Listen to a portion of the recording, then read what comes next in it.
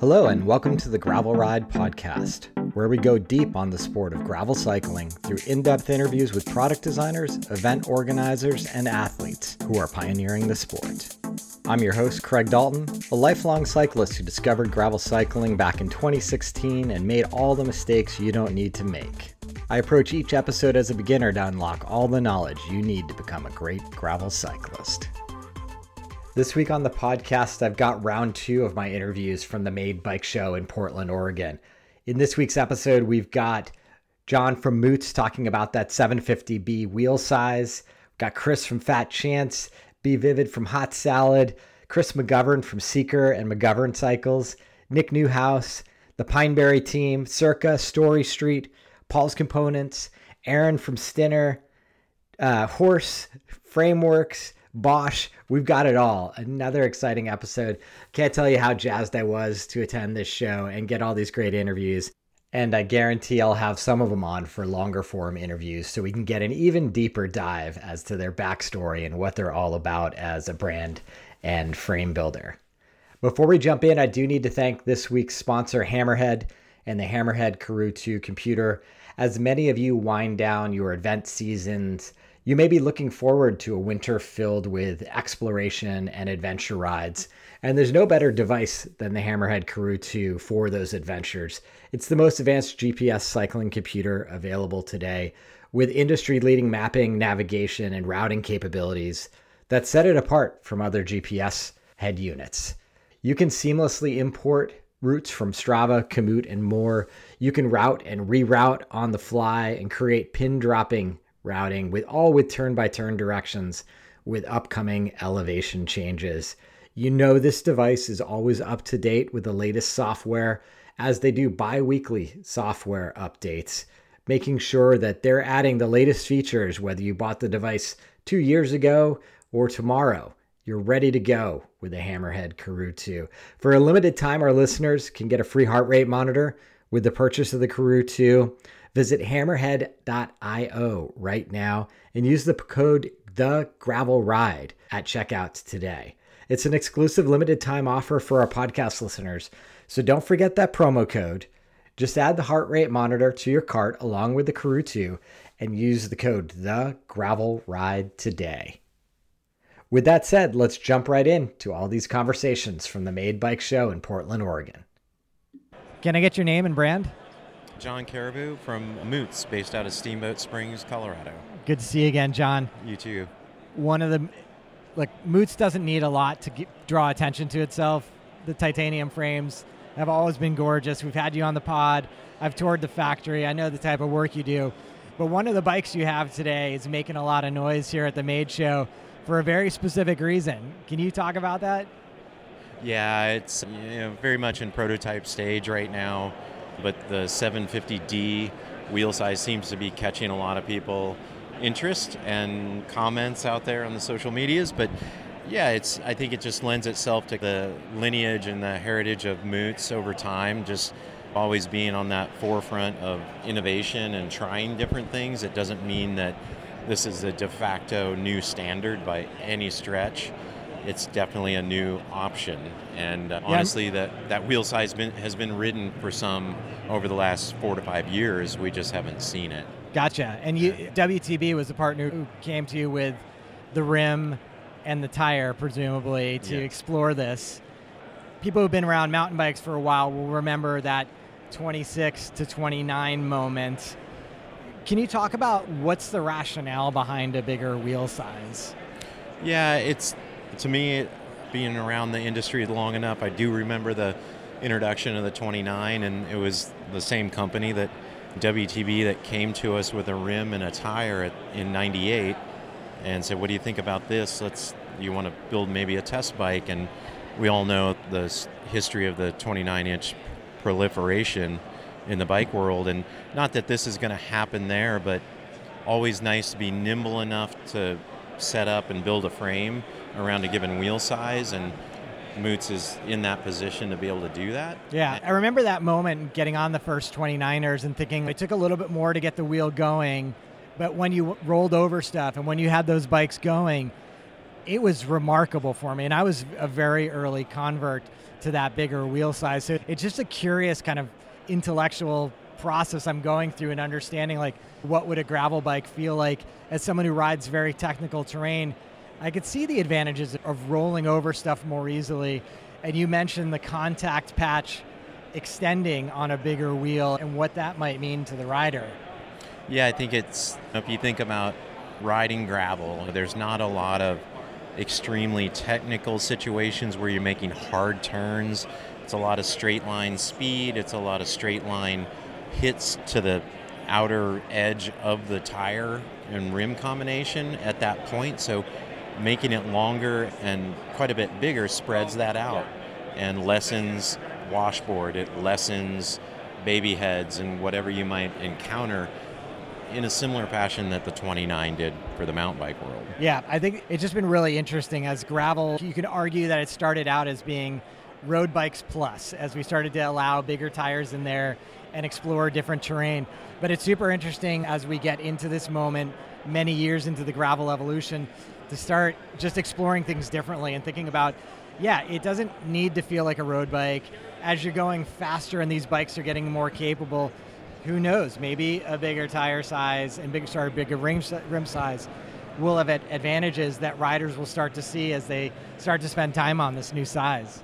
Yeah, it'll be interesting, and we're anxious to put more time on it. Honestly, our time has been limited, but we're getting there, and throughout this fall, late summer, we'll be logging miles and jotting down our thoughts and getting feedback to WTB and anybody that would be interested in listening. Yeah, amazing. Thanks, John. I can't wait for that additional feedback. Yeah, Craig, thanks for having us. Okay. Can I get your name and the brand? Yeah, the name is Chris Chance, and the brand is Fat Chance Bikes. We're now building all our bikes in Medford, Oregon. Got a nicely set up shop there, and we've just introduced the Thai Crisscross. We've been doing it in steel for a number of years, and I'm really excited to be doing it in titanium. And the people that have been buying them are really excited to ride them. Were you working with titanium with the mountain bikes many years ago to begin with? Yeah, we started in '93 building a titanium Yo Eddie. Okay. We called it a Fat Chance back then. But so we built a bunch of titanium bikes, and getting back into relaunching the brand a couple of years ago. We were mostly doing steel, but Thai really called me back. What do you like about Thai for a gravel bike purpose? Well, in general, I love Thai because it never rusts. It's got a nice kind of springy resilience to it. I like to do the engineering where I have much experience in steel and designing bikes and tube diameters and wall thicknesses to get the ride properties I want. The resilience, the stiffness where I want it, and just the lively feel in the bike. And so I translate the stiffness of a steel tube into titanium using a computer. And that way you get all the benefits of titanium, its lightness, its kind of springy feel, but I'm designing the bike more for the stiffness of the ride so that it gives you the performance you want as you're riding, especially off-road. If you're going down a trail at as much as 30 miles an hour, your bike is bouncing around or whatever, and you're just focused on where the front wheel is going. But if you're bouncing around a bunch, your body is taking information from what the rear wheel is doing through your feet, and you, without really being conscious of it, you're doing the corrections of that through the pedals, cranks, and the frame to the wheel to keep the rubber side down. And so how the bike feels is just really important to me, that I want to have the rider and the bike work as one, right? And so having that ability to sense what the bike is doing at some, not even a conscious level, but developing the trust that the bike is there for you. You can do what you want to do, and the bike is supporting you and having that peak experience. What is the customer journey to get a Fat Chance at this point? Is it a custom process? Are you building stock frames? We build stock frames, but we do some custom sizing, and you can email us at yo@fatchance.bike and get the conversation started. There's also a phone number on our website, fatchance.bike. It's .bike instead of .com. And we can talk on the phone, we can do email, and just get everything nailed and build you an awesome bike. I know some of the challenges in working with titanium tubes are around tire clearance and things like that. What kind of tire clearance can you achieve? Yeah, so we can do pretty much any tire clearance. If you notice on this bike, we have what we call a demi yoke. Yep. and that affords us the same rigidity, that a full tube would offer, but gives us the clearance for wide tires. Like this bike will take up to like a 44 millimeter 700C or a 2.1 up to 2 inches or 2.1 inches. And if you need to ride a double, we can account for that. Typically our stock bikes are just one buys up front. Got it. But we have a lot of room because we're using this demi-yoke design. And what kind of turnaround time do you look at to get a bike? Yeah, right now we're in the roughly 8 to 12 weeks, depending on the model. Okay. Yeah, pretty quick. Yeah, that's great. Thanks, Chris. All right. Can I get your name and brand? Yes, it's B.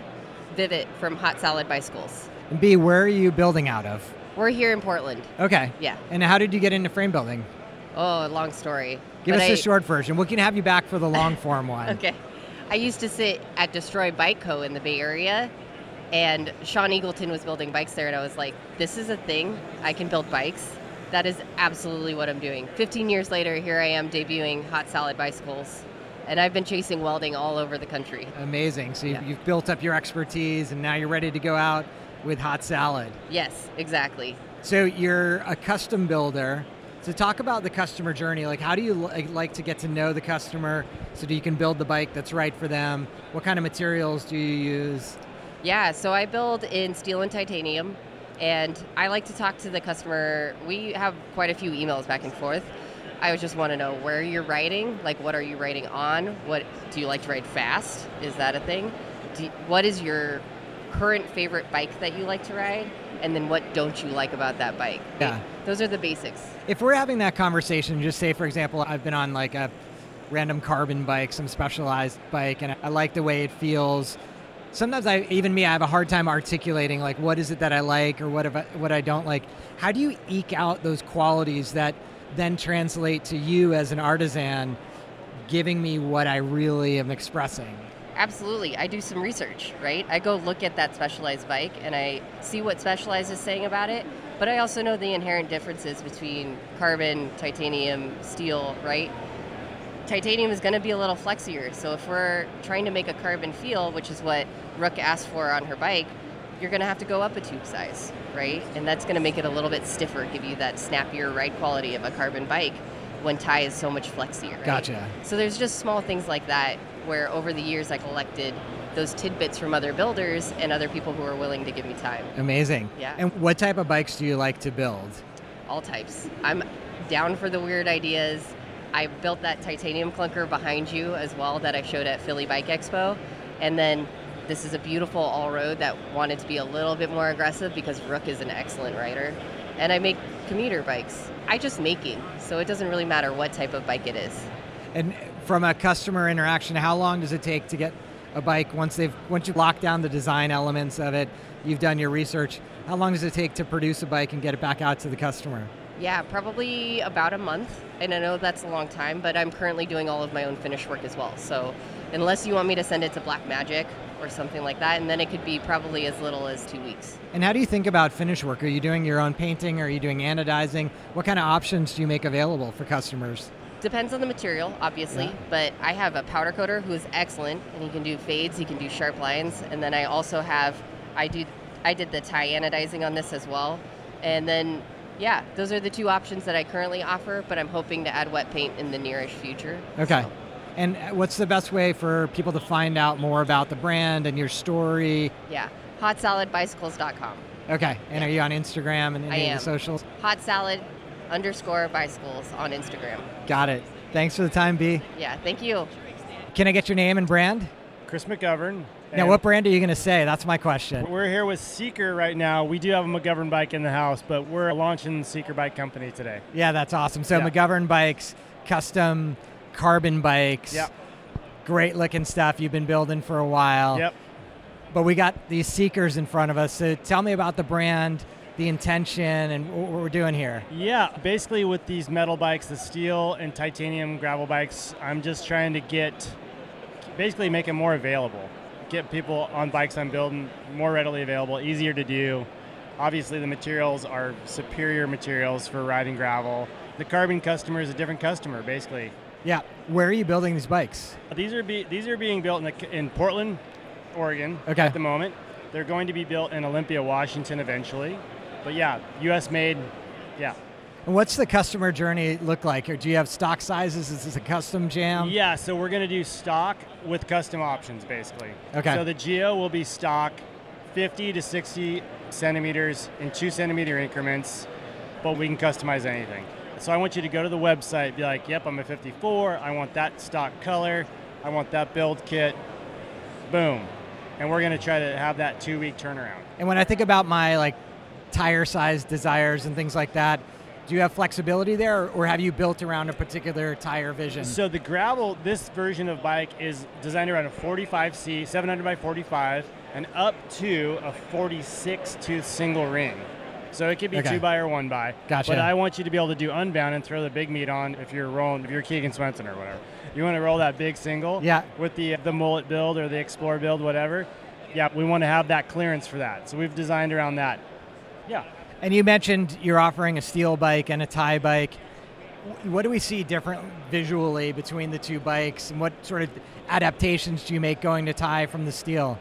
So what we see here basically is the same geometry, same style. We have a different seat stay cluster on this one. I do think that the tie bike will end up being the mono stay like the steel. Okay. We're working on repeatability of that. Tie's a little bit trickier to bend, but we're going to do that, I'm pretty sure. The same swedging of the tubes. The down tube is swedged for a little bit to the T47 bottom bracket, so it's a little stiffer laterally. 44 mil head tubes. The geometry will be very similar. If you've ridden tie, the ride quality is a little bit different. Yeah. Titanium's kind of like, air quotes, the forever material. So that's why the tie offering is there. It's a different customer, again. Nice. Yeah. Let's talk quickly, Chris, about the origin of the Seeker brand, because I do remember this project at the very earliest start of COVID lockdowns. Yeah, I've been riding bikes for a million years, and your brain goes in weird places when you're riding your bike all the time by yourself. And I've had this saddlebag design in my head forever. And it usually just meant I'd come home from a training ride and get the scissors out and chop on the bag I was currently using. And during COVID, for whatever reason, I just decided, I got on Amazon, ordered a sewing machine, bought some fabric, and started making saddlebag. I love it. And it turned out to be really good. Some people wanted it, so I made some for some friends. And then I was like, I'm going to get some labels. And I actually was labeling them as McGovern Cycles, thinking, hey, when someone buys a bike, I'm going to throw a saddlebag in their box. Yeah. And then bike shops wanted them, and I was like, it's got to be something else. So we came up with the Seeker logo. I worked on the artwork with Matt Loomis, who's done a bunch of work with Paul Components. We came up with this cool logo, and people like it. Like, we've been selling a lot of t-shirts and stuff. And so I felt, this branding is strong. Let's do some bikes. Yeah, I think it's super evocative. Seeker, exploration, makes a lot of sense. Yeah. I've seen you explore a lot of different bag options for your running, for various things. Yeah. Are you now just settled on the seat pack as being the one product from Seeker? No. So it's our only stock product for the bags right now. I do some top tube bags. I call it the rapid response bag, for racing scenarios. It's quick to it. I do frame bags. Those are a little bit more custom. They require a template. Yep. I built hydration vests. I built fast packs. I built backpacks. I'll sew anything, really. But I think the Seeker stuff, we're going to keep it towards the bike-oriented stuff, possibly. The new website is Seeker Adventure Gear, so it's still open-ended. Yeah, you're ready to go. Yeah, we're ready to go. We're ready for whatever you need. We're ready. I was just going to ask her, what's the best place for people to find out more information about the bikes and the bags? I think right now is the Instagram handle. Yeah. Okay. SeekerADV. The website is seekeradventuregear.com. Sweet. Yeah. Thanks for sharing this, Chris. Yeah, thank you. Can I get your name and brand? I'm Nick Newhouse with Newhouse Metalworks. Nick, where are you building out of? We're building out of Novato, California, so Northern Bay Area. Nice, right up the road from myself in Mill Valley. That's it. I started to hear about your brand through a neighbor in Mill Valley who had one of your hardtail mountain bikes, and then later learned you've been doing some gravel bikes. Can you just talk a little bit about the brand and the type of gravel bikes you're putting out there in the world? Yeah, so we just released this weekend, actually, our steel and titanium drop bar bike lines. The steel line is the Solana. It'll be available in a road, an all-road, and a gravel version. And to pick apart those three different categories, what do they translate to? Yeah, so the road version will have a 32C max. It'll fit a double chain ring, larger sizes for those longer road rides. The all-road model kind of blends a little bit of gravel, a little bit of road, right? It's got a little bit of that road geometry. It'll fit up to a 40C tire, still can fit a double chain ring, and then the gravel model will go up to a 48C tire, and it'll be one by specific for those rougher roads, dirt roads, gravel roads, wherever you want to take it. Gotcha. And I interrupted you. I think you were going to move on to the titanium model over here. Yeah. So the Epion is our titanium version of that. It'll be offered in the exact same configurations. So you'll have your road, you'll have your all-road, and you'll have your gravel. We will also offer the Epion in an advanced model, which will be very much a custom frame set and a departure from our stock sizing. And it'll come with 3D printed dropouts that are unique to your specific build. Okay. And it does look like on this titanium model, you're doing some unique stuff with 3D printing already. Yeah, so we use 3D printing on all of our bikes. You know, it's not a gimmick. We use it to make sure that we're building the best bike for our customers and the best bike that we can possibly put out into the world without, going to a point where they're just, this unobtainable price point. So we always 3D print our Y-yoke. It helps us have flexibility in material choices for rider weight, size, use. We do that on our mountain bikes and all of our drop bar bikes. Got it. And what's sort of the quick origin story of the brand? Yeah, so I've got a background in motorsports. I've always kind of just fabricated things, always been a cyclist. You can't grow up in Marin County and not ride bikes. And a couple years ago, people finally just wanted to, they were knocking on the door wanting to buy bikes, and, I wanted to build good bikes, so. Yeah, and am I correct, the sort of origin started building hardtail mountain bikes? Yeah, that's definitely what we're known for. So our Hummingbird model, definitely our top seller, well received, well reviewed, and we're just looking to expand that success into the drop bar market. Nice. And working with both titanium and steel, obviously there's different challenges and different learning curve around working with titanium.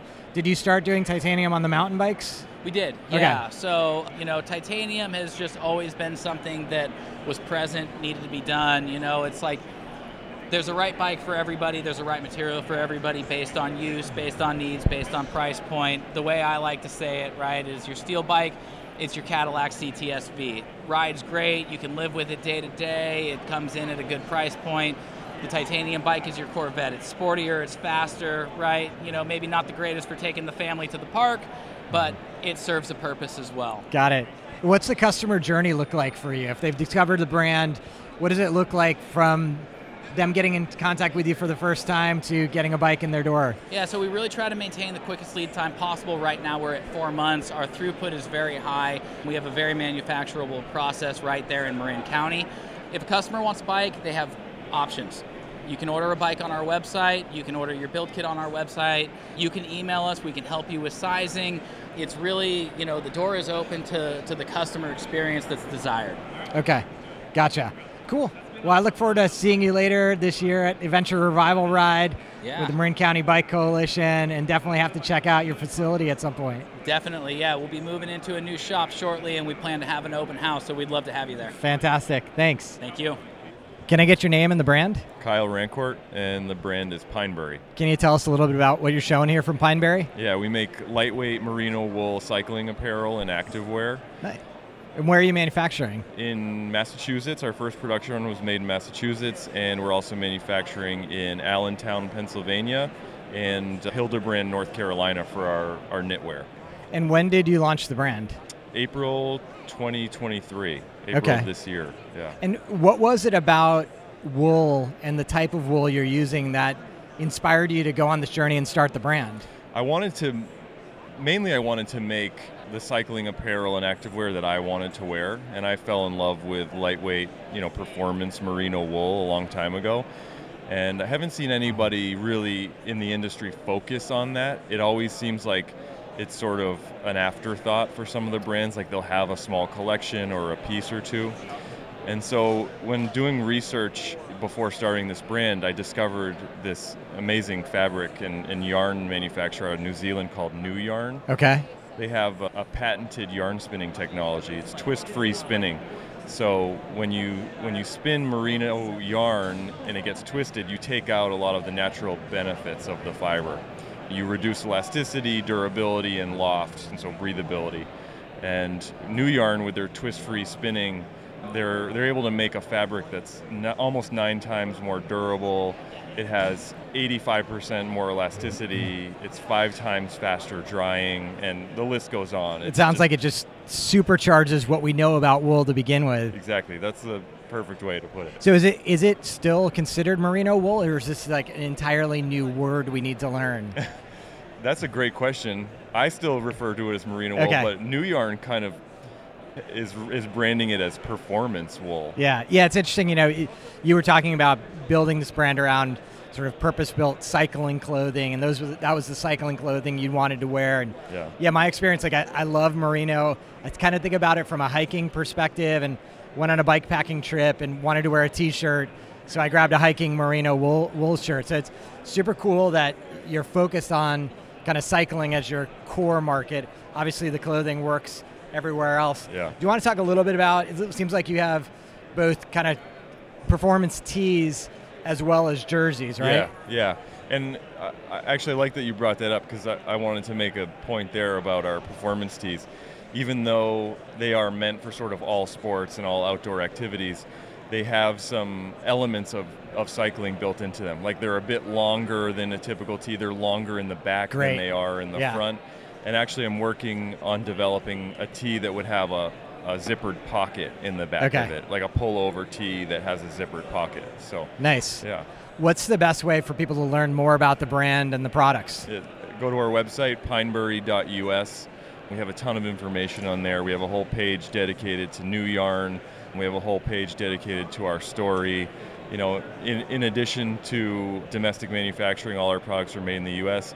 We're also plastic-free. All of our packaging and shipping materials are plastic-free and recyclable, and we have a real commitment to sustainability and the environment.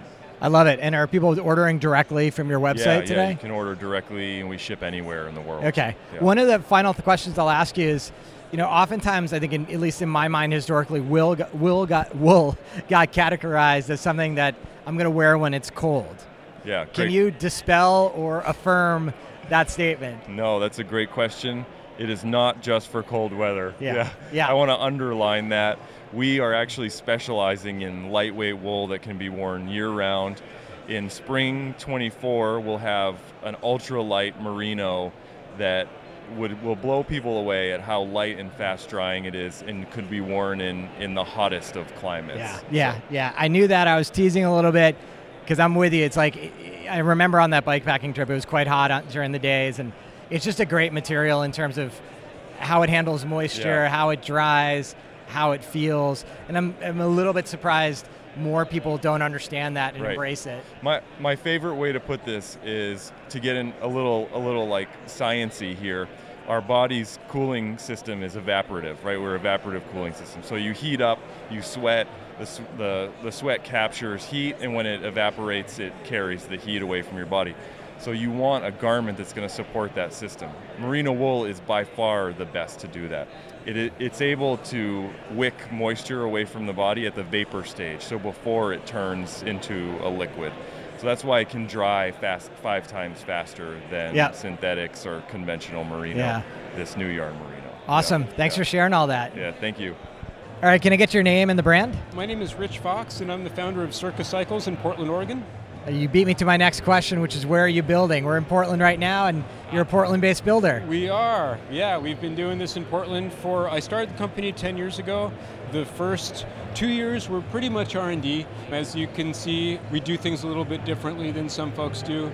And the first couple of years were just spent basically in our underground lab. And always with the same, we'll get into what is different about these bikes, but using this same technique from the get-go? The underlying philosophy, yes. There were some things the first generation prototypes definitely are different from where we ended up. Sure. So why don't you talk about the attributes of the bike that make it different than almost anything I've seen today? Oh, okay, sure. So what you're looking at is a bonded anodized aluminum lugged frame. So we're anodized, lugged, and bonded aluminum. And you can also laser etch into, which is also another fun thing that you amazing finishes I see over there in the corner. Thanks. So when we talk about lugs, and I did talk to another builder who was working with lugs, which were the much more traditional style that my father's road bike has. We're definitely not talking about those type of lugs here. We're talking about a lot more substantial parts of the bike in your version of a lug. Yeah, I guess I'd have to ask you what stands out as what do you mean by substantial? I think this sort of oversized nature, like it appears to the naked eye that almost the entire kind of seat collar area that's joining the top tube and the seat tube is one large lug rather than a petite crafted one that got TIG welded. Okay, yeah. There are a few things going on. So when we made the decision to get away from welding altogether and work with the bonded assembly, we knew that we had also made the decision around the same time that if we're going to bond, we're going to have to create our own lug system. If we're going to create our own lug system, it's got to be and we would have to create our own lug system because it'd have to be something that maximizes the performance characteristics of the adhesive systems that we're going to be using. So there's nothing off the shelf that you can buy that's going to do that. So we'd have to engineer a solution that would handle that for us. Along the way, we decided, okay, we don't want to cast those lugs because the general volume strategies around bike frame manufacturing and the way that things change over the way that angles change across size variations in a frame because they don't scale geometrically or logically in a way. Yeah. We would need some kind of a lug manufacturing strategy that would be able to do lower volume and give us incredibly precise control over certain aspects. For example, the tube to lug interface. We need super, super tight control at that bond gap. Yeah. And we'd also really need to understand a lot about the bond surfacing itself. So the reason those lugs are somewhat beefy is that a few things are going on. One is that we are trying to maximize contact area for the bond. For the bond. Two, we are solving a problem of we want the thing to look stout. Yeah. In the way early days of deciding what we were doing, there were prototypes that we put in front of people and they said, "Oh, that looks fragile." And if you're already doing something that's a bit unique and a little bit is off the beaten trail in some respects, you need to put some extra design work into assuaging things that people might be concerned over. So what type of technique are you using, say, for this head tube? Are you machining that out of a block of aluminum? Yes, everything, all of the connectives on the frame, so all of the lugs, the dropouts, any connectives on the seat stays, etc., those are all proprietary things that we've designed, engineered, and CNC'd from solid blocks of aluminum billet. Gotcha. Using a combination of 3, 4, and 5-axis CNC machines. Yeah, it's interesting when you look at the junction up here on the seat tube connecting these tubes in, they're bolted in. Right. Does that sort of create limitations around the sort of tire diameters that you can achieve for a gravel bike? No, that's definitely that. While there are certain areas on the frame that we're looking at right now that might have a restriction for what you can do, that's not the area. Okay. So that particular solution that's going on there is driven by the fact that the CNC work that we do, the precision, the complexity of the parts, the precision of the details, the quality of the finish work that we're trying to achieve makes those parts, and at a volume that we're not a 100,000 unit a year manufacturer. Yeah. The volumes that we're working at makes those parts pretty expensive. So ultimately we have to find ways of elegantly identifying components in the frame assembly that we can do in higher volumes so that we can offset the cost. So at the top of the seat stays, those plugs, you'll see the same part. This is the same part as what's on the other side. It's mirrored. Yeah. So that's two of the same part on the same frame. That's good. But now I can use that same part on any frame size. Gotcha. Which gives me some extra flex. So all of a sudden I can really amortize out the cost of that part across lots of different frame sizes. I feel like this is a bike that needs to be seen to be best understood. So definitely encourage listeners to go and check out the show notes and find a link to Circa Bicycles. RideCirca.com. Right on. And just as far as like the customer journey goes, if once someone discovers the brand, what does it look like to get a bike underneath them? Are you building fully custom bicycles or is it a stock range? We don't do we found that we don't really need to do fully custom. Yeah. An interesting byproduct of our manufacturing strategy is that because we have this modular kit of parts essentially that we've developed over time, is that it lets us, we consider it, we have three fit options essentially. We have a standard geo, which is suited towards the majority of the population from an arm and leg and torso length standpoint. But we also are really easily able to create a long reach or a short reach version of the same design. Yeah. And that's basically a free thing. So we're essentially doing semi-custom geometry for free if you do have a fit scenario where you need to be upright, or you want to be more, if you have a long torso, a short torso, or you have some kind of a physical limitation if you have less mobility in your back or more. Yeah, if you needed a sort of a higher stack, would you adjust the machined head tube to achieve that, or is that not an area that you adjust? It's typically not necessary. Okay. Our size range right now is pretty broad. Our platform goes from what we call our extra small, which, although you can't see it in our conversation here, this is the seat tube for our extra small. Okay. Which is, for those folks listening, imagine basically something about the length of a BMX seat tube. So we created that for a rider who had, I think she required a 711 millimeter standover. It's either 711 or 811, one of those. Okay. But a very super short standover. So we created like a 17-degree sloping top tube for her. But now that's become our extra small platform. Nice. It covers a pretty petite rider. And then our extra large platform goes up to 6'3", 6'4" riders. Okay. So between that size range and the ability to pull the cockpit in and out, we feel like we do a pretty good job of accommodating most geometry, most fit requirements. Super cool. And what is the typical turnaround time? It depends on the load at any given time, but bare minimum is 6 weeks, and that just depends, but that's bare minimum.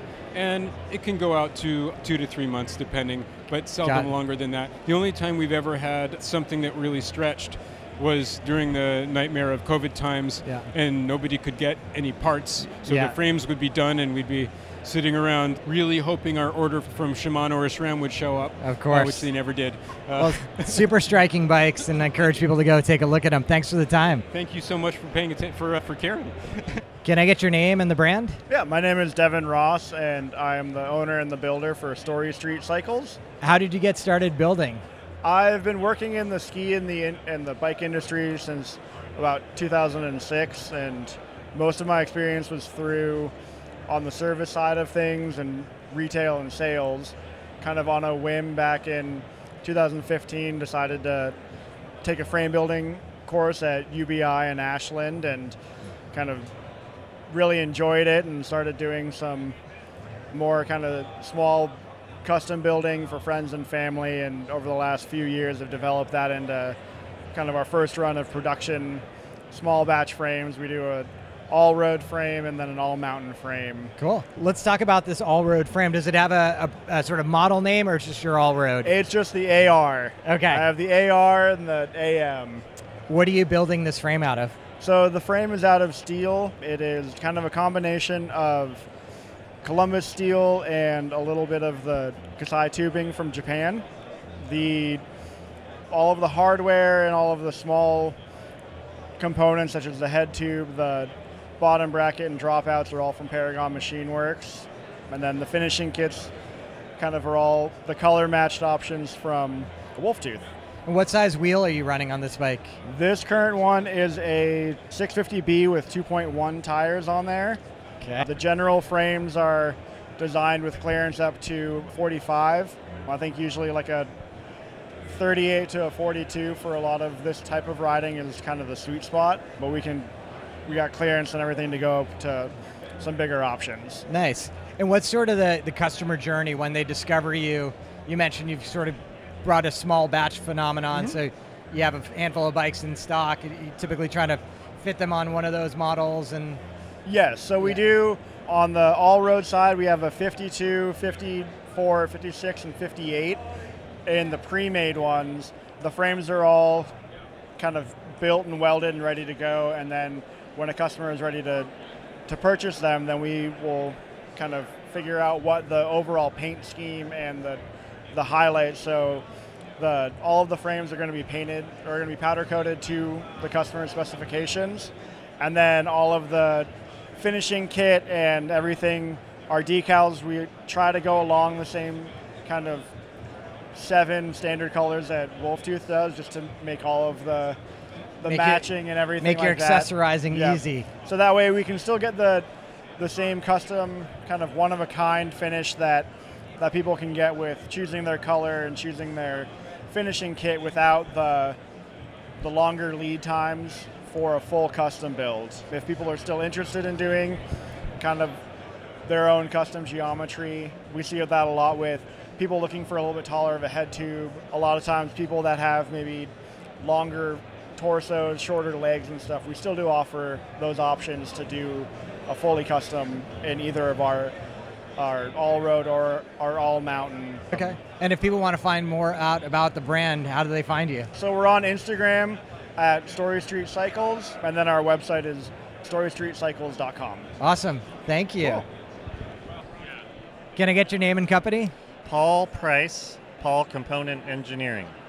Good to meet you, Paul, and too. thanks. I know you've been around the industry for a long time making beautiful componentry out of California. The one area I wanted to talk to you about, though, are these clamper disc brakes, cable-actuated disc brakes. It's something I've long seen on some of the sexiest bikes around, but misunderstood because I had some old, I won't name the brand, mechanical disc brakes that really didn't serve me well. This is true. The cable brakes were always for the cheap bikes. And there's certain advantages for cable brakes, and I knew when we developed this thing that there had to be some people that just wanted to keep it simple but really wanted a really good product and didn't necessarily enjoy bleeding their brakes that much. Yeah. And how are you able to achieve the stopping power of a hydraulic brake with a cable actuated brake? That took about 3 years and about 10,000 prototypes, but we just make everything to a much tighter tolerance. Like, we just made it as good as we can. All those other cheap brakes come from Taiwan and everything is just smashed and squished to get made. We actually machine to very tight tolerances, so everything fits together really nice. We also bolted up a little bit and figured out a way to just get tons of power out of it. Go ahead. And does it mount in the exact same fashion as a hydraulic disc brake would on my bike? Exactly the same. Exactly. The mounting is exactly the same. Yeah. Okay. And do the different levers have different pull ratios that you need to consider? This is important. Yeah. The long pull lever, which is a V brake lever, that's called a long pull. And then you can buy the clamper with that arm or a shorter arm for like your road bike levers and your short pull levers. We make something called a cantilever. And then we also make a campy version because it pulls a completely different amount of cable as well. And are those completely different versions of the brake bracket itself, or are they just a component? No. You buy the brake, which is not cheap, but you can just change one part to match any lever that's around. Got it. And are we a typical brake pad, disc brake pad? Yeah, the pad came out of an Avid model that fits a whole bunch of different brakes, and we just wanted to pick something to where you could go in a bike shop in the middle of the desert or New York City or wherever, and they're going to have some pads in stock. So that's not a problem. Going back to my cable pull brakes of my mountain bike of yesteryear, yeah. I remember cable stretch needed to be adjusted. Obviously, you got brake pads that'll burn out a little bit. Yeah. How do I deal with that with a clamper product? First thing you do is you install them, and then you go on 3 bike rides.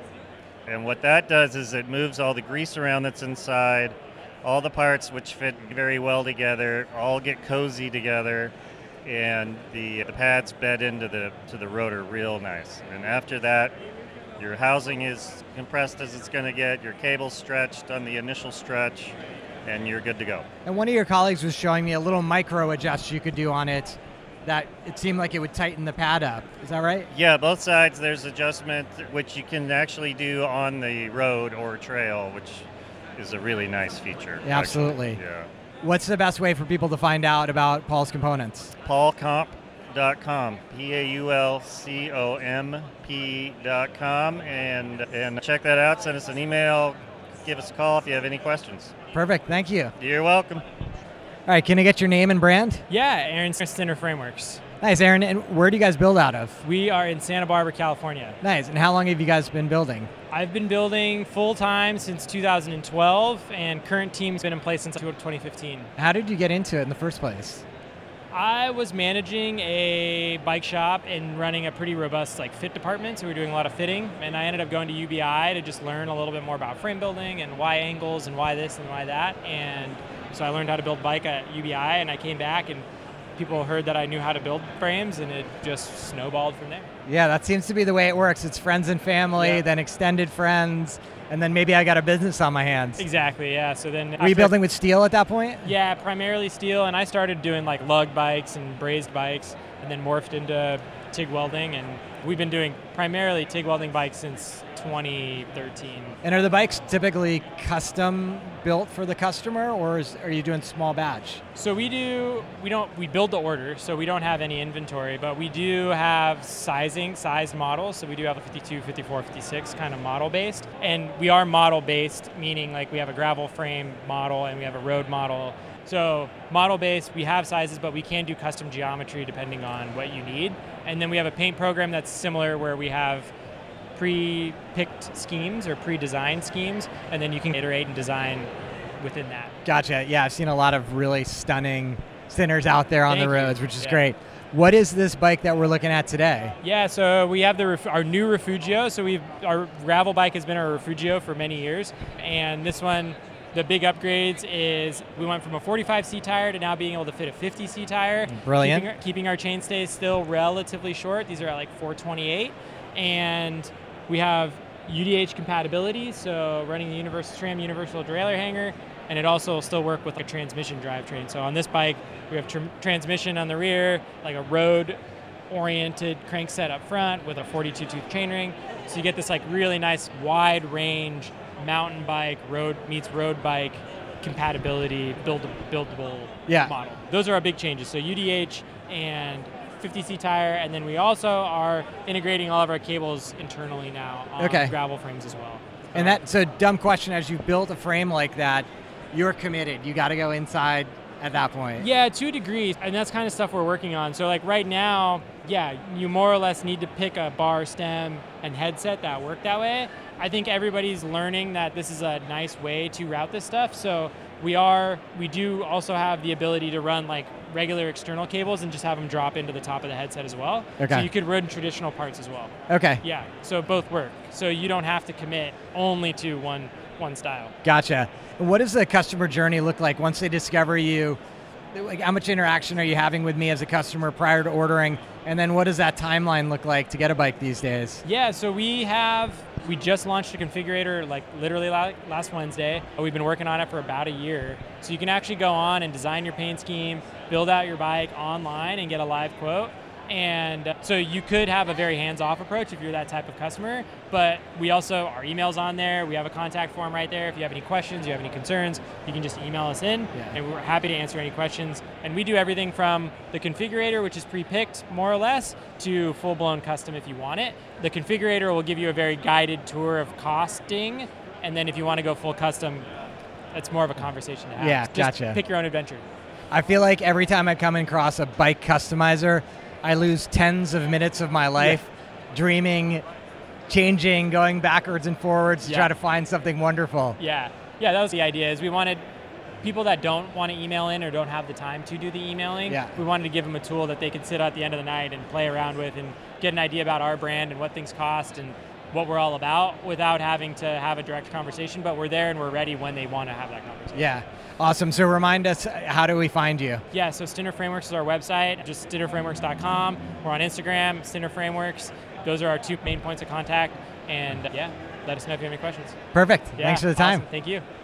Can I get your name and brand? Thomas Callahan, Horse Cycles. Thomas, how long have you been building under the Horse Cycles brand? 17 years. Amazing. Yeah. What got you started to begin with? I was doing sculpture fine art, so I had a studio and was ready to commit to a nicer bike and decided to make the tooling and buy the tooling to build my own bike rather than invest in I think I was looking at Italian track bikes at the time. Okay. So, and then people just started to ask me to build them bikes, which was really great because it was hard to, fine art wasn't super accessible, conceptual fine art wasn't super accessible to a larger audience. Yeah. But yeah. Super cool. And what's this bike that we're looking at today? Are you all custom, or do you have sort of product models? Yeah, they're product models, which is really nice. It's like a really good base to work from. So even the custom stuff, usually there's a platform, all-road platform, a road platform, a mountain platform. From there we go custom. This is a fully custom Thai bike. This is Thai number 5, and it's an all-road adventure bike. It's got the Envy Adventure fork on it, tapered head tube, super supple Vermont rider customer. So yeah, it's got a Cerakote fade from the head tube back, and yeah. It's beautiful. Have you been working with titanium for a while? I've been working with it for about 5 years, just before I put it out in the universe, just to make sure that I had the confidence and the skills, and was playing around with it because I wasn't sure I really wanted to go that way, but it's a fun material to grow into. You just really want to make sure that you're doing it properly. And what does a customer journey look like if they wanted to work with you? Just people reach out, get some more info about the process, get on the website, talk about their needs and see if it would work out. And usually around 4 months lead time, and do a lot of full builds. But I really love connecting with people. That's one of the best parts, other than being able to work with my hands, is really connecting with people to build something together. And that connection is really why I do what I do. Yeah. Because people are great. It's such a great journey as a customer working with a builder to express like our collective vision for this bike, yeah, and then receive it. I imagine that you get a lot of love back from customers. Yeah, I do. And really the people that I'm able to work with, first of all, I'm so appreciative because it takes a lot of effort for customers, but they're really amazing people. The industry is great because it's based on physical and mental fitness, and that's usually provides a pretty positive personal platform, and they're good, solid folks. So 100%. If people want to find out more about Horse Cycles, where do they go? They can go to horsecycles.com. They can go to my Instagram, Horse Cycles, give me a phone call, reach out. I'm there, and I'm not going anywhere. Perfect. Thanks for the time. Thank you. Can I get your name and company? Yeah, I'm Jonathan from Framework Bicycles. We're based out of Hamilton, Ontario, Canada. Nice. And how long have you guys been around? We've only been building bikes for about 1 year now, but my wife and I own and operate an aerospace tool and die shop. Gotcha. For about 11 years. So that makes a lot of sense why you have the capability to do these amazing aluminum lugs that we're looking at. That to me are like sort of one of the more striking features of the bike. Thank you. Do you want to just kind of describe how this bike is constructed and the tubes and the lugs? Yeah, so I guess we use a hybrid construction method. That's not unique to us right now. Like Bastion's doing it, Atherton's doing it. Pivot just did it with that full suspension bike. I know you're a gravel guy, but we machine billet aluminum lugs and filament wound carbon tubes in-house that are bladder molded and cured in molds. And then we bond it together, essentially. The joint details are all handled by the CNC machine. Okay, so you've got sort of the joints of the bike, if you will, with these aluminum lugs that you're machining, and then in between carbon fiber tubes. Yep. And you were mentioning that you have the ability to kind of customize the carbon fiber tools for the the tubes. Yeah. So we have a couple main things we can change. Everything we do is inside of a 3D modeling software.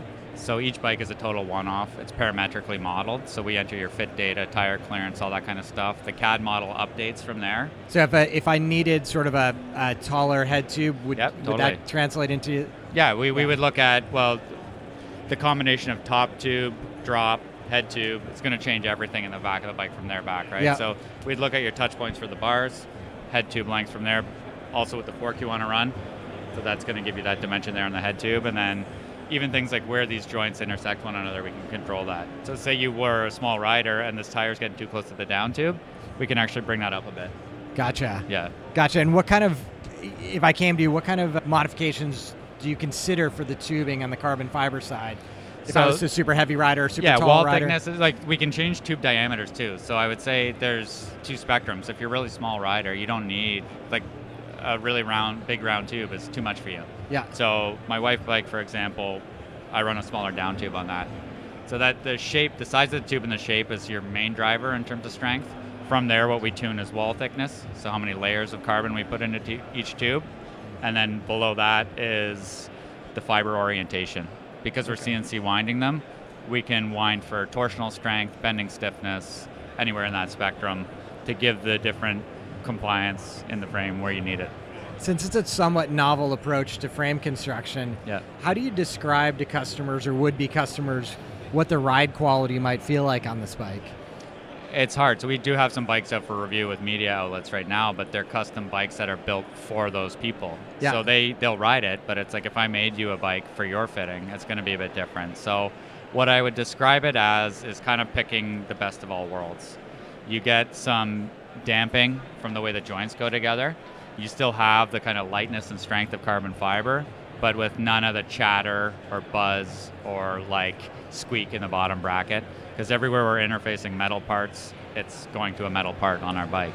Okay. So really stiff bottom bracket shell, and they ride really quietly. Yeah, someone else had mentioned that this type of joint juncture up here does add a lot of rigidity to how the stays come into the tube here. Like this detail here? Yeah, so what we do to try to get some of that back is I'm a big proponent of top tube drop. Like basically the stick out of your seat tube. Your ride perception is going to be way more on how your saddle's moving back and forth with frame flex than anything happening in the frame. So that's why people are playing with things like the drop stays to try to get that to bend in like an S shape a little bit. Yeah. But if you just make this cantilevered bar longer, you're going to get way more comfort from that. That's basically the easiest way to do it. What does the customer journey look like to discover you, and how do they find you, and then what does it look like from there if you want to purchase a bike? Yeah, okay, so we're super active on Instagram. That's basically how most people have found us. I'm big on just sharing process stuff while I'm in the shop. People either love it or at least they'll like check it out quickly and come back like a month from then. So I'm on stories all the time, showing how we machine stuff, how we make the equipment that makes the bikes. So pretty much right now we're trying to get set up with a couple shops, but we're direct to consumer. So it's reach out to us, I'll email you back. We typically recommend that if you're not very confident about your fit, like where your touch points are on the frame, that you work with a fitter local to you. Yeah. Send us that detail. The discussion from there is what type of bike are you looking for? Road bike, gravel bike, in that spectrum, mountain bike. So your touch points and the style of bike you want kind of dictate the geometry we go to from there. And then it's take a deposit, and we ship you a bike in like 4 to 8 weeks. Super cool. Tell me the website and Instagram handle. Frameworkbicycles.com, and on Instagram we're Framework Bikes. Awesome, thanks. Can I get your name and the brand you represent? Sure, Zach Kraffel and Vapor Propulsion Labs. We do Bosch, Pinion, Supernova, and 3x3 hubs. Right on. So Bosch has been making electric bicycle motors for how long? Gen 1 came out in Europe in 2010. Started working with them in 2009, over a 18-month period of time to work on that project.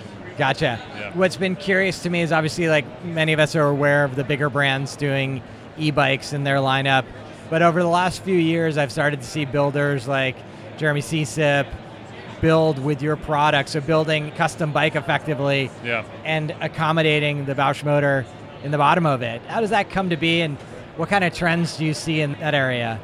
Yeah, so we are definitely seeing the custom handmade guy come and express interest. A lot of times there is this misconception that this is way complicated, and in general, you're replacing the BB with a motor node that can be welded in just like a BB shell can, and you're accommodating that. And we try to cut the red tape for the handmade guys to be able to make sure, or to reassure them, that this is pretty easy. So yeah, when you see engineering standpoint, from a bill of material, of the electric standpoint, all that stuff, we hold their hand to get them to make the first one, and then they're ready to roll. Yeah, when you see the raw frames that they're producing, it's obvious, you can just bolt the engine there on the bottom, and that part's clear. But as you look at what's required to kind of function and power and control the motor, there's more to it than that. So what are the other components of the system that they need to be thinking about as they're building these bikes? Well, a lot of times you'll think about the end consumer and you'll say, okay, is this going to be for somebody that is running a cargo bike, if it's a touring gravel rig, if it's a pavement bike, if it's a car alternative bike. those particular frame builders will potentially alter the gauge of their tubing, potentially. It depends on how much load is on it. But that end customer is driving where these will go. And from our standpoint, the Bosch system is super robust. It's tested all the way to EMTB standards now, and that typically works for everything that everybody in this building is going to make. What kind of controls are necessary to connect to the motor? So the motor, the Bosch system it's a closed system, so there's basically the hardest system is the motor connected to the battery, and then there's the display. The motor has the brains inside there. It measures the human input at 1,000 times a second roughly, so super fast.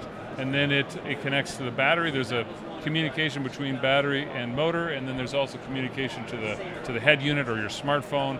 All of that stuff is its ecosystem, and they're all required to have on the bike itself. And is it a pedal assist system, so it's just adding is. wattage to my personal output? It measures your input super accurately, and then you choose the level of assistance, Eco up to Turbo, and Eco's like 50% of your input.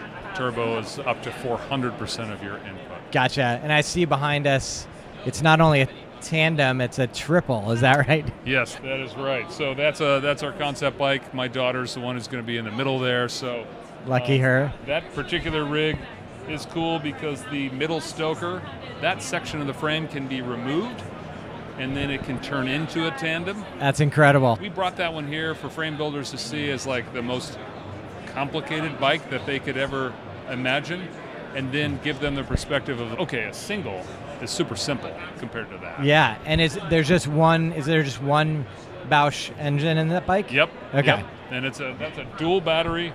There's a 3x3 internal gear hub in the back with E-Shift, so electronic shifting. There's a Bluetooth wireless controller to the bar for shifting. There's also a Bluetooth wireless Bosch sensor on the bar to change your level of assist. And then, of course, it's full belt driven. The Captain, Stoker 1, and Stoker 2 are all in time. It's a lot going on that rig. That's super cool. As listeners are interested in exploring Bosch products, what are the brands, other than the custom brands, that you typically see them in? So you'll see Bosch on some of the brands like Trek that are doing many thousands of e-bikes a year. You'll see them on niche products like CoMotion's got a tandem. You'll see them on TerraTrike or Catrike recumbent tricycles. There's also other custom guys right now like Cycle Chinook over in Vermont and Firefly in Massachusetts. So this kind of craft-built market is starting to come up quickly. Yeah, I think it's going to be an interesting trend to watch because it makes sense. Yeah. If you're someone who loves bikes and you want to get a bike built from your favorite builder, but you've found e-assist to be what you need for whatever reason or what you want, like why not get it from your favorite builder? Yeah, we like this Portus made in Germany. That's a cargo rig. It's purpose built for cargo. The Omnium behind me is similar to that, and it tends to start to broaden people's horizons of, okay, I can ditch my car, I can be empowered a little bit more by being able to haul more stuff.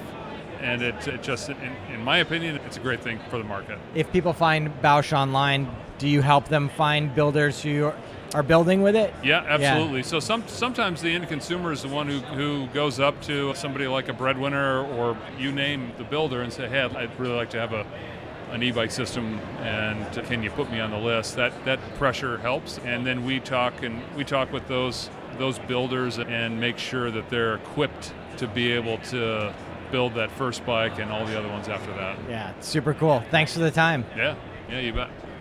All right, I'm here at the tail end of my day at the Made Bike Show in Portland, Oregon.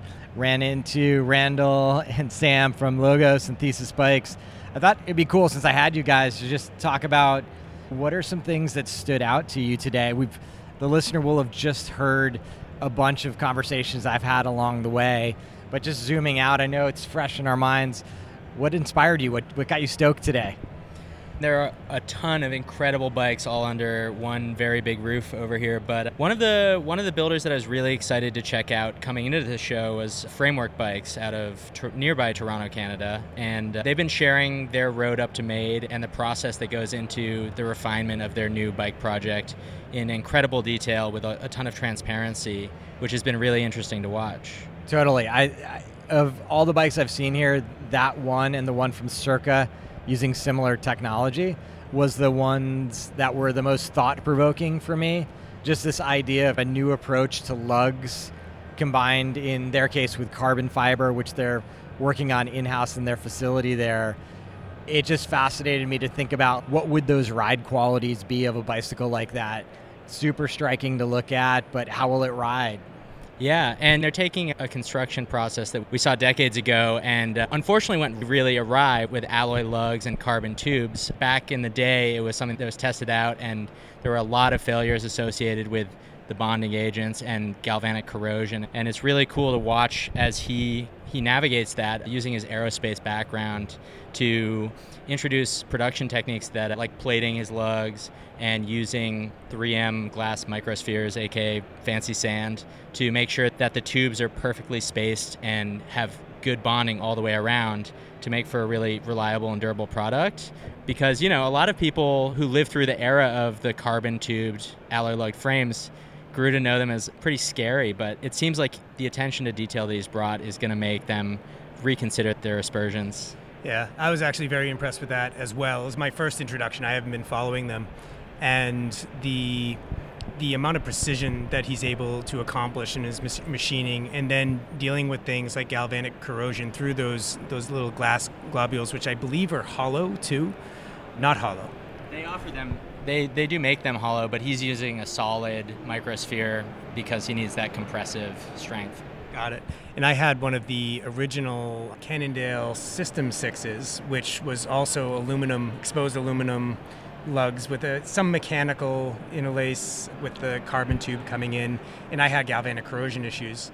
And the way that he's doing the plating to reduce the galvanic potential across, and then also that glass layer. I mean, we put fiberglass in our frames on any interface with aluminum specifically to deal with that galvanic corrosion issue. So to see that level of precision and attention to detail and addressing the primary concerns with that type of construction was super cool to see, especially from a small builder. I think my first road bike was a giant carbon fiber tubes with aluminum lugs, and it was the whippiest thing I ever rode. So this is going back 25 plus years. So I'm glad to see the technology evolve. And as we said, it's a striking look visually for the bike. Yeah, I've always loved the look of that, and it's nice that he's just taken it so far. And to the extent that he's winding his own tubes, single strand of carbon fiber being wound on a CNC or lathe, I think, and then being transferred to a mold to get really good resin extraction, pressurized at, I think, 400 PSI to really get like every drop of excess resin and all of the voids pressed out of it. I think he's going to be producing an incredibly high-quality product. Nice. What else is on your list, Sam? On not the other end of the spectrum, but a very different end of things, I believe it's Tomy is out of Austin, Texas, and they're making these stunningly beautiful steel bikes where they're adorned with beautiful small illustrations throughout the frames. All these, I mean, it's like almost like little tattoos on the bike in a way. Some of them three-dimensional, some of them not. Yeah, and also doing accessories that are being handcrafted, like bells and these bar ends and top caps that are inlaid with beautiful turquoise. It's like a level of artistry that you don't see too often. I think calling them an accessory is not even, it's bicycle jewelry. Like he had some headset spacers that I could imagine around my finger, right, as a ring. Like really that sort of gorgeous attention to detail. I really wanted some of his stuff on my bike. It was very inspiring. And the bikes also look like, of course, they're super well designed and fabricated, and they should ride fantastically too. But yeah, really taking things in a very different direction than the fighter jet aesthetic that the big brands have been doing for a long time, and taking things in a much more painterly, and it's not, I don't want to say quaint, but it's very charming. Nice. And do you have a third on your list? I would say it's impossible to pick a top three out of all of them, but I do think it's worth calling out Hot Salad and Lunchtime, who Hot Salad is B. Vivit, and Lunchtime is her and Sean Eagleton, I believe, working together, and they're doing U.S. fabrication for a number of different brands at a really high level. And it's cool to see these shops that are really innovating and getting production batches out at a super accessible level, but still making things domestically at a very high quality. Yeah, it's been really cool to see Bee's journey. So I met her in San Francisco years ago when her and another mutual friend were getting ready to take their first welding class. This is over a decade ago. And since then, she was an instructor at UBI, United Bicycle Institute, also in Oregon, and worked for another very reputable frame fabricator. And so to see her going on her own with both her own brand and her own fabrication house for other brands is really neat to see that arc of her from the beginning of her career. Yeah, it's been interesting. I was talking to another frame builder who's been around the block for a while, and he was talking about how they're working with her. Yep. And how he was getting a lot of personal satisfaction out of mentoring her a little bit in the bicycle world. Yep. And just being part of her journey. And he expressed a strong desire to I just want to see her be successful and those brands be successful. And there were quite a few brands here actually that I had spoken to that had a bike made by her or her and her partner. Nice. It's interesting to see. So they got something good going on. Yeah, what's on your list, Randall? So not in the gravel sphere, but Albatross has a dual suspension bike made out of steel with a really interesting linkage design that they fabricated entirely on their own with a domestic CNC partner for all the linkages and so on. That's absolutely beautiful. So that was one of my highlights to see that in person. Actually just had what we call that little event with Matt at Enduro. Just a little speakeasy, I should say, with one of our former guests. And it's also cool to see those collaborations emerge as well. So that was one for me. I really like Story Street. They have a bike that was really focused on making a high quality bike that was accessible to young riders. So it's really focused on local NICA, national youth cycling, high school level cycling, a bike specifically for that crowd in his booth. So that was another highlight for me. Going to be doing an episode real soon, or it's already recorded, with Brad Bingham. And he had a reputation for having the best welds I think he won twice at NABS. And so I had a conversation with him, which you'll hear soon enough, and actually seeing the welds in person and seeing the bikes in person, my first impression was like, this is like CAD model level of precision. How is this humanly possible? Just everything absolutely perfectly aligned, these buttery welds where you see the faintest little difference in, I don't know what those features are called, but the waves of the welds, and it's all really smooth and evenly spaced, and the super elegant, extreme degree of technical excellence on those bikes. Yeah, it's such a pleasure walking around here and seeing the craftsmanship that these frame builders put into their work, and that's the reason to make the trip up to Made or any Handmade bike show, in my opinion. Absolutely.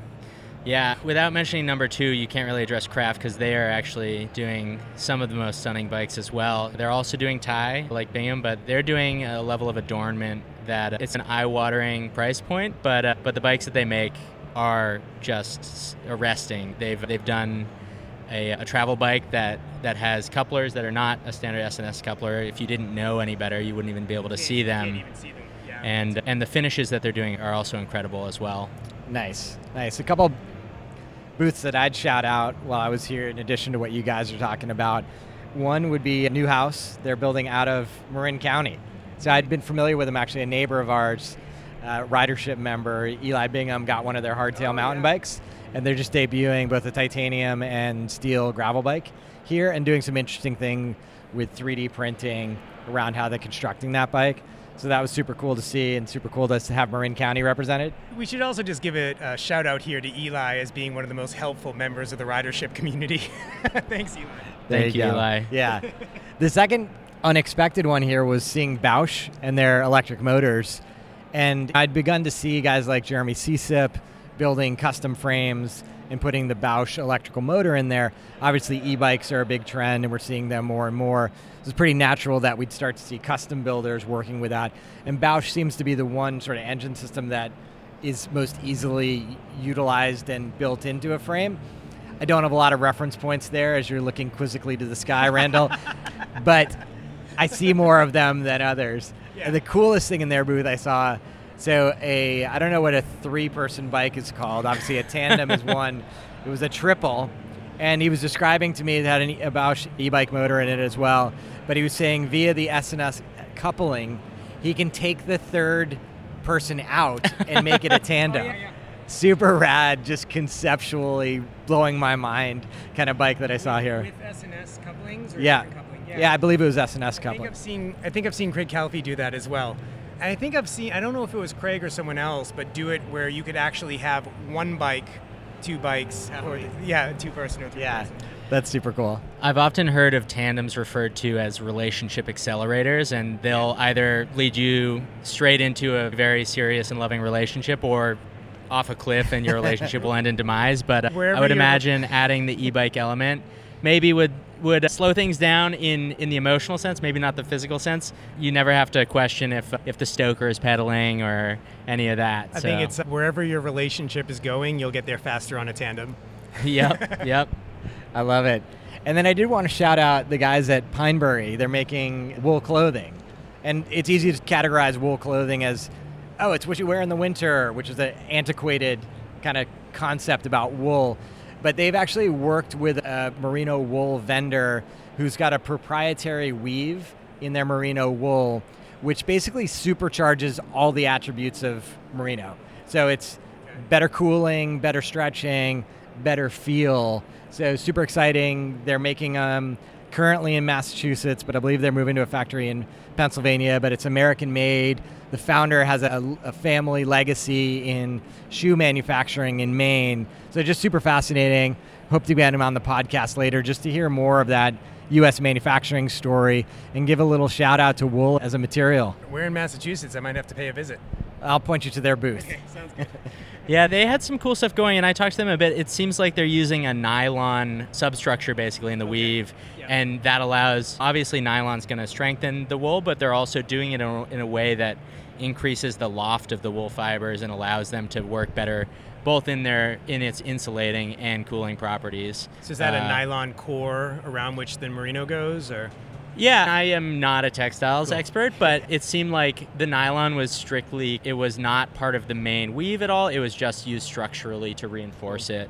But yeah, I'm a huge fan of merino. I live in Los Angeles where it is often quite swelteringly hot, and I have transitioned almost all my socks to merino wool, and slowly but surely transitioning some of the more expensive pieces like t-shirts to merino as well. Same. Nice. And I feel like we shouldn't end the broadcast on a clothing company, although it is cycling clothing. I was happy to catch up with friend of the pod, Chris McGovern. Chris has been a longtime member of the cycling family, well known for his cyclocross and support of cyclocross racers. Also had his custom carbon fiber construction brand, McGovern Cycles, for a long time. He's launching a new brand called Seeker that's both titanium and steel bikes, and more of a production mindset, but super exciting. Interesting story that he told earlier on the podcast. During COVID, he just needed something to do, so he bought a sewing machine and started sewing and was doing bags, rear bags for bicycles, and a whole bunch of other stuff to support some running he was doing.